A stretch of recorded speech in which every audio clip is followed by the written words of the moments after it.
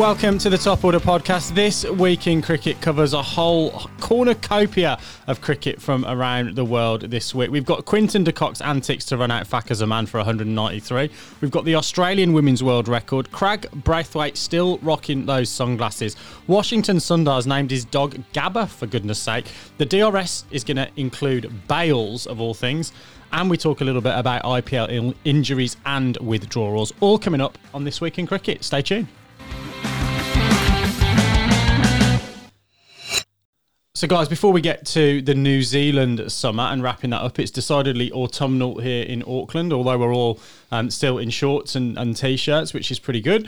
But we've got a few bits and pieces, a few antics going on around the world of cricket. We'll talk about Craig Brathwaite's sunglasses, but let's start with Quinton de Kock. What do we think? Yeah, well, so I guess for anyone who hasn't seen it, there's probably by the time this episode comes out, it might be a little bit old news.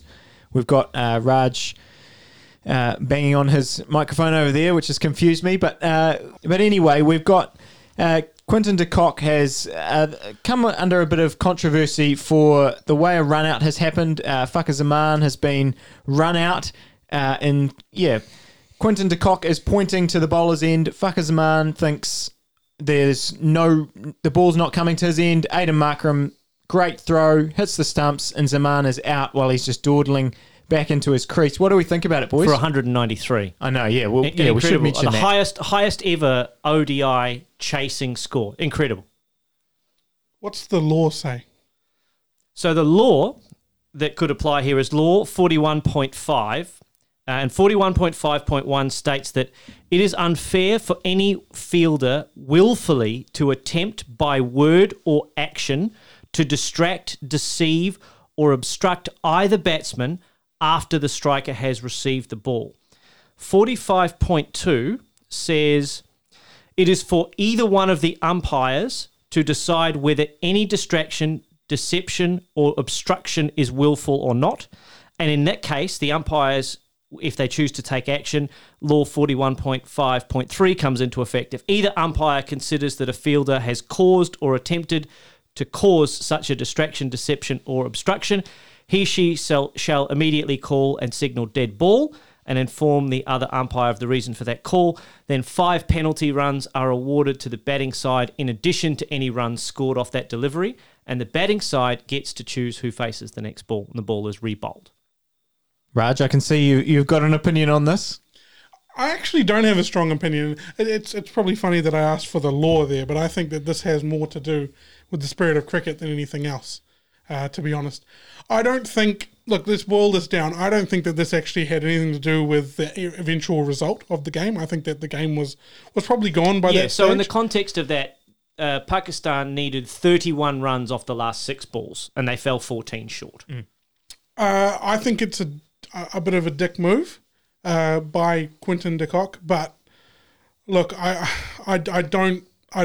not massively up in arms about it. Like I think there are a few of us around the table here, but I do think it was a dick move on his part.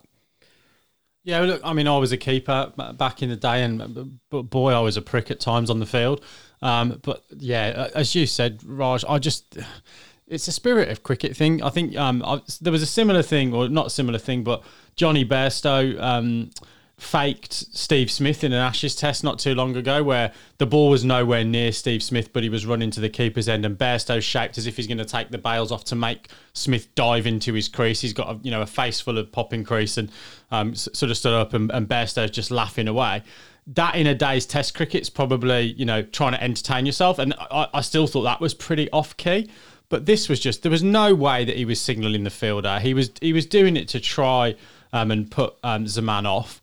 And yeah, the result's kind of really irrelevant. It just really is not a great move, not in the spirit of the game, particularly at the state of the game as well. What was the point? I think also, I feel like if you're the batsman, if you are a fucker, you've got to be grumpy at yourself for not making ground. Yeah. You've got to take that on yourself. Yep. We can't have this sort of snowflake sort of society that we've got going on a little bit here. He's got to take that on himself. He didn't make his ground. And to be fair to him, he did afterwards. Yeah. And he didn't know where the ball was. So that's 100% on him.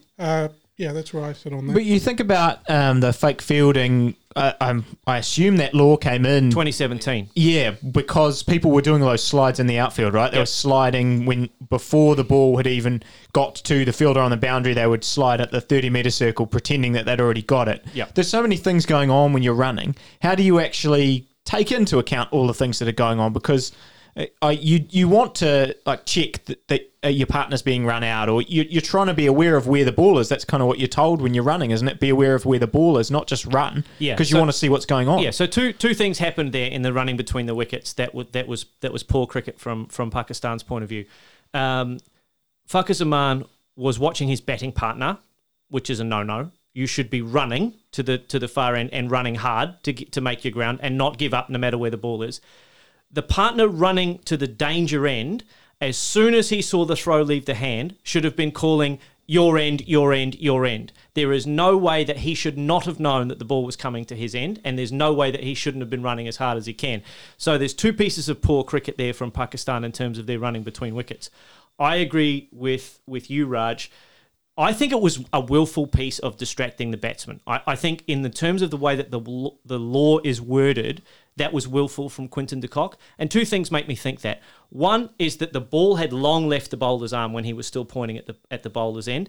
And two, when the run out was affected, he pointed to the batsman and laughed as the batsman was walking off. And that tells me not that, if that was an accident, he would have gone, holy crap, what just happened? I can't believe that just happened. But he knew exactly what he was doing.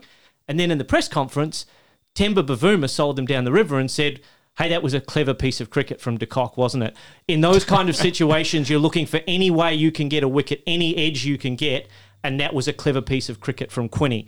And so that tells me that was willful in the moment and should have been penalised as a result, regardless of the spirit of cricket side of things. And I tend to agree with both of you on that point. You saw the reaction of the fielders as well. They were laughing at that situation. So, they knew that they'd done that. But we've probably spent enough time on this. I was going to say, I think this refers, or we can reference the last episode. Walking between the wickets is something only Chris Gale can do. Exactly. So I don't know what Fakhar was up to. Yep. Well, in fairness to Fakhar, he is on 193. He's probably gassed. He's probably a touch fatigued, shall we say? Incredible innings from him, by the way, as well. Well done. Bordy, let's talk this Australian women's world record. I mean, no superlatives are enough for this feat. No, Australia in the first one-day international in Mount Maunganui over the Easter weekend here defeated New Zealand for their 22nd consecutive one-day international victory. And to put that in perspective, that's a record that goes back to the 29th of October 2017 when Australia were last defeated in an ODI. That's only 12 days short of 3.5 years since they were last defeated in an ODI. They've beaten New Zealand 7 times. They've beaten Sri Lanka, the West Indies, Pakistan, India and England 3 times each. So they've beaten everybody in that streak over 22 games. I'll just going to run off a couple of stats because I love a good stat. And when I was researching this, I was surprised how many runs and wickets Australia got. Alyssa Healy, 1,197 runs in 20-odd games at an average of 57. Rachel Haynes averages 41. Meg Lanning averages 53.8. Elise Perry averages 66.5. And Beth Mooney averages 45.8 in their top 5 batters. Handy. Jess Jonathan has 39 wickets at 13. Megan Schutt averages 18. Elise Perry averages 19. Ash Gardner averages 20. Sophie Molyneux averages 9.8 and Delissa Cummins averages 13.5 in their bowling attack. That is just incredible. And one thing that jumped off the page at me immediately is the plus-minus between Perry's batting average and bowling average. Elise Perry as a cricketer is plus 47.1 batting to bowling average over that period of time. And over her career, plus 28.67. I want to put that in perspective. Of the players in that time in the men's game that have taken made 500 runs and taken 20 wickets, Shakib Al Hassan is plus 30. Elise Perry is plus 47. The next highest is Jimmy Neesham, who's plus 6.9. Oh, and Williams from Zimbabwe is plus 8. And Ben Stokes is plus 4. They're the only other male cricketers in the world over that period who are in the positive, who have 500 runs and 20 wickets. All time, Jacques Kallis is plus 12. Viv Richards is plus 11. Lance Klusener's plus 11. Flintoff is plus 7 and Imran is plus 6. Elise Perry is plus 28. Yeah, it's remarkable, isn't it? It is beyond belief how good that Australian team is against all comers and how good Elise Perry is, and none of them get enough credit. And that blew my mind when I looked at that today. And look, congratulations to the Australian team. That is an incredible record. They may go on and win the next two against New Zealand. If they do, they'll stretch it to 24, and who knows beyond that. And just incredible. I don't want to. You've painted such a wonderful picture there. I'm not going to add too much other than to say that just the depth in their squad is remarkable as well. That you look at the way that a lot of their players can kind of bat from opening down to 9-10 in some games, and they're just all interchangeable. So many of them can bowl. When you're naming all those stats and averages, there's 6 or 7 bowlers there that are averaging under 20. So it's remarkable, and we'll touch on them probably a little bit more when we look at the White Ferns season. But yeah, very, very impressive. Yeah, just incredible. Craig Bathwaite's Sonny's doing a good job in Sri Lanka. Yeah, he's doing well. There must be prescription. Right? No one's called it and told us. He batted really well. I think that he's doing a great job leading Zimbabwe. Yeah, he is. He's doing a great job leading the West Indies. Yeah, you fired him up. Ever since I gave him a bit of a serve and you came to his defence, he's been outstanding. 150 in the second innings, is that right? 80-odd, I think, in the second innings. Incredible. Well done. A great start to his captaincy career. Yeah, couldn't get the wins though. Couple of draws. I think you were saying last episode, Raj, that the pitches have just been a bit flat there. But yeah, very impressive to be scoring that many runs with sunglasses on. Yeah, I think actually that second game, West Indies really did dominate in the second test. However, couldn't get those wickets at the end, and it doesn't matter if you can't get 20 wickets, does it? But I think I also wanted to point out, interestingly enough, do you think it's weird how they always focus on Mickey Arthur? I don't know if you've watched much of that series. I watched a lot of that series, but they're focusing on Mickey Arthur and his reactions. I like a coach that's passionate. You know my feelings on Mickey Arthur. I've made that quite clear.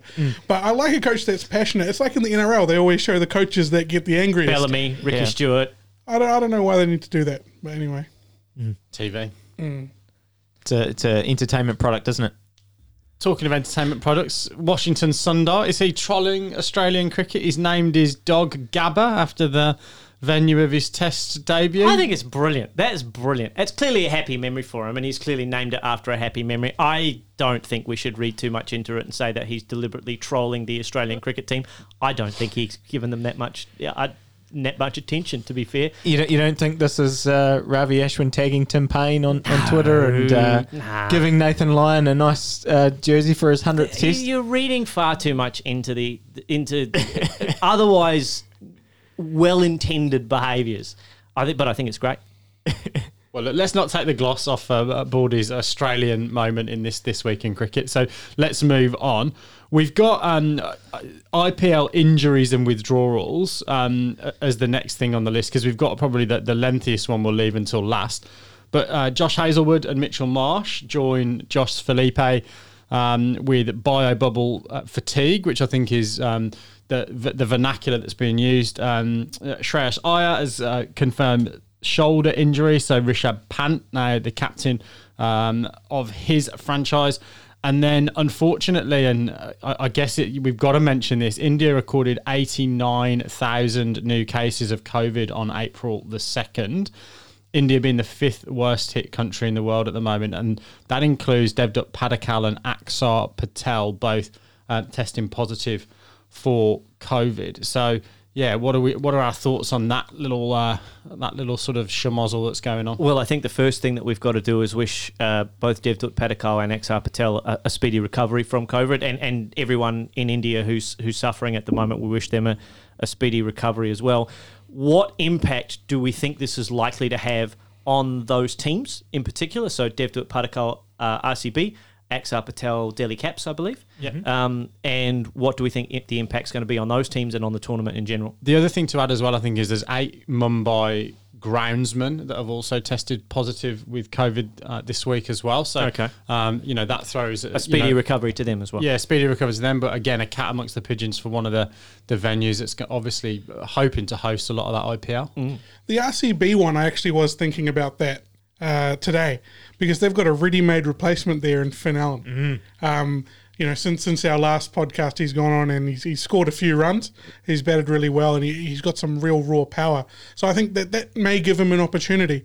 I think the biggest issue with COVID is what happens with the grounds, what happens with where they're playing and where the tournament is being held. Well, match 2, Delhi Capitals, Chennai Super Kings, April 10th is at Wankhede Stadium in Mumbai as far as the official schedule goes at the moment. Yeah, I saw Ganguly today saying, that they're planning to go ahead as scheduled and all that kind of stuff at the moment, which is obviously you can do it at this point, but we've seen how these things spiral and how quickly things can change. And I have seen that they've also got Hyderabad as another venue kind of on standby. So Yep. I think it's going to be a watch this space, sort of the whole tournament. And you've seen in the NBA, for example, that's going on at the moment, you see situations where a team gets an outbreak of COVID and 4 or 5 of their players suddenly are just sitting out for 2 weeks. Yep. And it impacts their squad Or their games immeasurably. are postponed. Yep. And have to be played later. So just for listeners who might not be aware,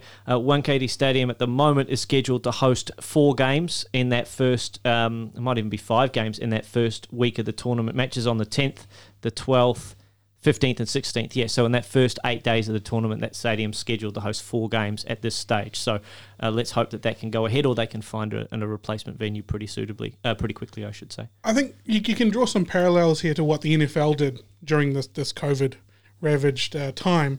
That they played through it. And I didn't hear much in terms of consternation from the public around it. There were a few games that were postponed days. I'm not talking weeks. They were postponed, and then they were still played. They didn't even have bubbles. They weren't playing. They weren't really in bubbles either, which it's hard to do with 200 staff in each team, staff and players. But I feel like that's going to be something similar to what we're going to see with the IPL. I think what you'll also see is that, I think the Indian public would wholeheartedly want the tournament to go ahead. It is such a passion for them.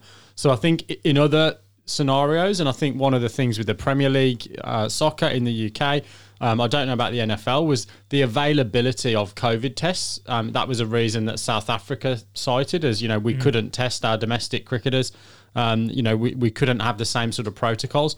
I would think the Indian public would be behind as many tests as necessary being diverted to try and keep the Indian Premier League on, because it is something that's going to be so watched on TV and part of their culture. So yeah, hopefully it's gonna continue.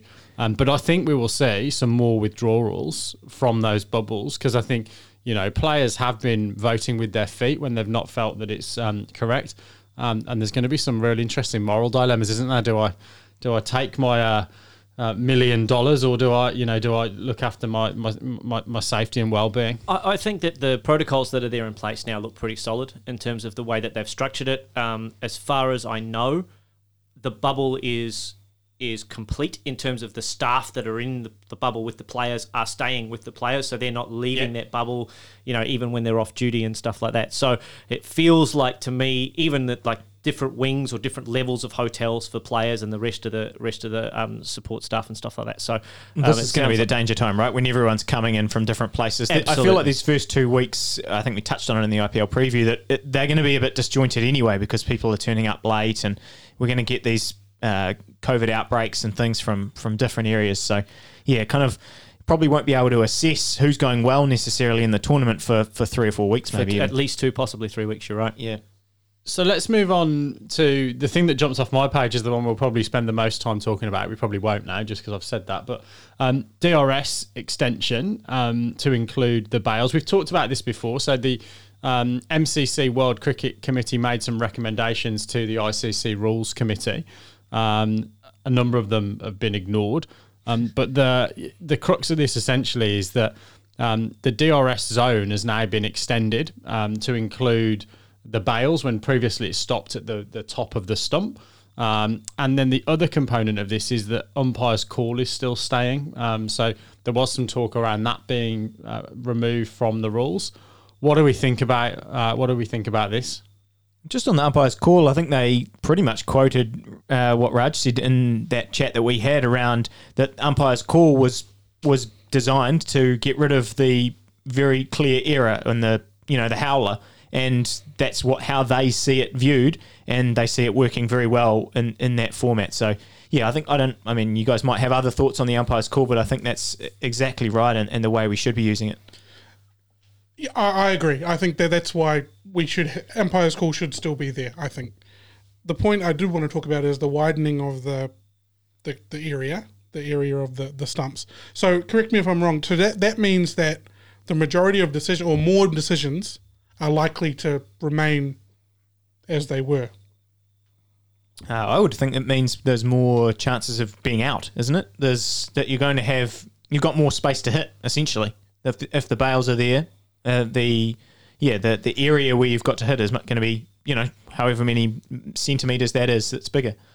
Yes, you're right, Stuart. I think is the sum total is the area that's umpire's call is still the same. It's the width of the ball to the width of the outside of that area. That doesn't change. The area that is out is now ever so slightly bigger. So you'll get more wickets hitting. Yes, and you'll get a same number of umpires' calls, but because the zone's been increased, essentially there's going to be more balls that will hit the stumps and will be out. So my question is, why is that better? Why is that an improvement? I'll answer that. I think optically, for the casual fan... Well, is it an improvement, first and foremost? I think so, purely because the casual fan, it makes it easier for them to understand that there are bails that sit on top of the stumps, and if the batsman wasn't in the way, the ball would have hit those bails. But for reasons unknown, that wasn't included in the DRS zone, and now it is. So a ball that is kind of impacting most of the bails and would normally take the top of off bail completely off and smash it sort of halfway to fine leg is now going to be given out, rather than maybe even umpire's call, and if the umpire's given that not out, then the ball's clearly hitting the top of the wickets and given not out. So from an optics point of view, I think that's a good thing. So do you know how they're going to do the recalibration if it's too windy and they're not using bails? That's a great question. I would assume that they would just act as if the bails are still there, even the heavy bails. Here's one that jumped off the page for me. It's a wonderful question. Raj has got all the questions there. It's a great question. I'd like to know the last time that the bails were removed in a test match. Probably Wellington sometime. Yeah, don't know. I've got a couple of others that came in that same set of changes or recommendations. The players will be allowed to ask the on-field umpire whether they think a genuine attempt has been made to play a shot before they ask for a review. So, hold on, before we continue your thought there, that happened in the Australia-India test, didn't it? With Blocker Wilson, they asked him, "Is that a shot?" And didn't he say no or yeah? I can't remember which way he went, but he said one way, and then the third umpire overruled them. Yeah. So, my reading of this is that the player will be able to ask that, and the umpire will give them an answer, and then they will review. So I can only assume that means that the umpire's decision on that then stands. Yeah, it would have to. It would have to stand. The third umpire can also now check for a replay of any short runs, and he will then call and correct that mistake prior to the next ball. So in addition to no balls, they will now check short runs as well. There's going to be a siren for that? Yeah, I hope so. I really do. Look, in general, I think that making something more out goes away from what we've looked at cricket for the last 200 years. We've talked about the benefit of the doubt going to the batsman. But that's never been in the rules. Correct, but it's been in the spirit. My point is, if we're saying that the technology is not 100% accurate, that the ball is not following the same trajectory as we think it is with the naked eye, why are we making it easier to give batsmen out? Or more likely to give a batsman out if we're not sure on that? So look, I think that the technology has improved in terms of that predictive element of Hawkeye or whatever product is being used. And to the extent that I believe they actually got MIT professors to speak to the BCCI to talk through the quality of that technology product. So I don't actually have an issue, and I probably side with Baldy in that to the fan that's watching it's going, well, hold on a second, 50% of the ball is smashing the bails off. That's out in any game of cricket that I play on a Saturday afternoon. Why is that not out in an international game? Probably given not out by the umpire on a Saturday afternoon. Well, player umps, but yeah. So look, I think, and we had this conversation, I think if they are comfortable with the technology, that it's to within 90-odd%, the best umpires don't get 99% of things right. The best umpire, I think, at the moment is Michael Goff. On stats, I'm pretty sure, or it might be Kettleborough. Either way, he's from Yorkshire, and you know they're saying that the technology is in the high 90%. So for me, let's go with the technology. I'm just disappointed they didn't make some of the other changes. That, let's be honest, that MCC World Cricket Committee, it's not like it's a bunch of muppets. You've got Brian Lara, you've got Michael Atherton, you've got Raul Dravid, you've got Anil Kumble, you've got a whole bunch of people on there that are making a suggestion to improve the game, and it's not been taken, which I think is a trick missed. Interestingly, just before do you want to finish? I was just going to say, the flow-on effect, I think, from making that area wider is you're going to see umpires more likely than they have been in the past to give somebody out. And that because they don't want their umpire's call overturned. Mm-hmm. So I think that's going to have a negative impact when we go to DRS for the batsman.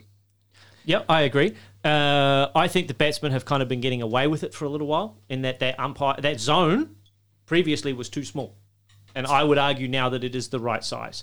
I agree with you that the umpire may give the batsman out more often than he had previously, but then I would urge umpires to look for a reason to give the batsman not out, as all good umpires should. And if they cannot find any reason to give the batsman not out, then they give the batsman out. And that's the same process that every good umpire is taught, is that I must try and find a way to give the batsman not out, and if I can find no reason to give him not out, then I raise my finger. And if the umpires continue to do that, I think we'll see the same high standard of decision-making. I think the other thing here, and I don't want to sort of side with the two spinners in the room, but you go back 15 years, a guy would get a stride and get hit on the pad in shin eye in front of middle stump, and an umpire just go, nah, not out. The DRS has actually, I think, brought quality spin back into the game, particularly into Test cricket. I mean, oh my goodness me, if DRS had come in a little bit earlier in Shane Warne or Anil Kumble's career, that they'd have probably finished Murali as well. They'd have probably finished with 1,000 wickets apiece. So look, I really do think that it has improved the game. It's going to have an impact again. So I think your batting stats are probably going to come down 3 or 4 points, and your bowling stats are probably going to also go down 3 or 4 points. Yeah.